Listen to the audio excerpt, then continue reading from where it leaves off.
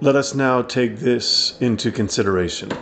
The power ordered to some principal effect by nature has under it inferior powers which serve it.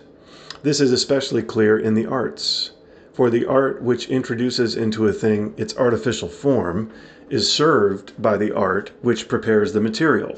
In turn, the one which introduces the form serves the art to which the end of the artificial thing belongs. The one, in turn, ordered to a further end, serves the one ordered to the ultimate end. Just so, the art of the woodcutter serves that of the shipbuilder, and the latter that of navigation, and this, in turn, the art of economy, or of warfare, or something of this sort, since the navigator's art can be ordered to different ends.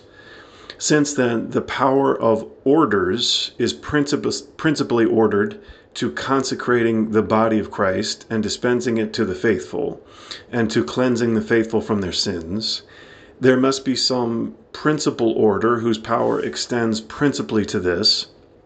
This is the order of the priesthood.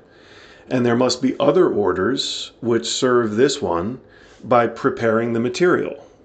And these are the ministerial orders. Now, since the priestly power, as was said, is extended to two things, namely the consecration of the body of Christ and making the faithful ready for the Eucharist by absolution from their sins, the lesser orders must serve the priestly power either in both of these things or else in one or the other.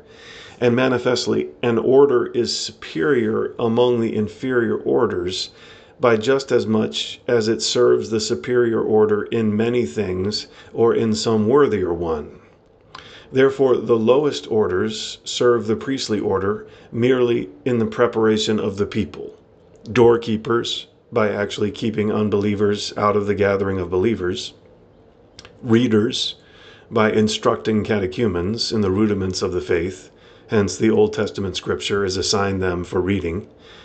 Exorcists, however, by cleansing those who are already instructed, but to some extent are obstructed by the devil from the reception of the sacraments. The superior orders serve the priestly order both in the preparation of the people and in the consummation of the sacrament. Acolytes have supervision over vessels which are not sacred and in which the material of the sacrament is prepared. Hence, the cruets are handed to them during their ordination. Subdeacons, however, have supervision over sacred vessels and the disposal of material not yet consecrated.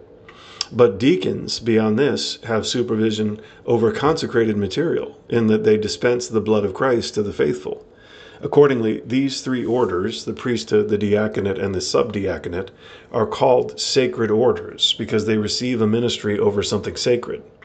The superior orders serve also in the preparation of the people. Hence, deacons are entrusted with the gospel teaching to present it to the people, and subdeacons with the apostolic teaching. Acolytes are entrusted with the performance in each of the two cases with what belongs to the solemnity of the teaching, namely, that they carry the lights and administer tasks of this kind.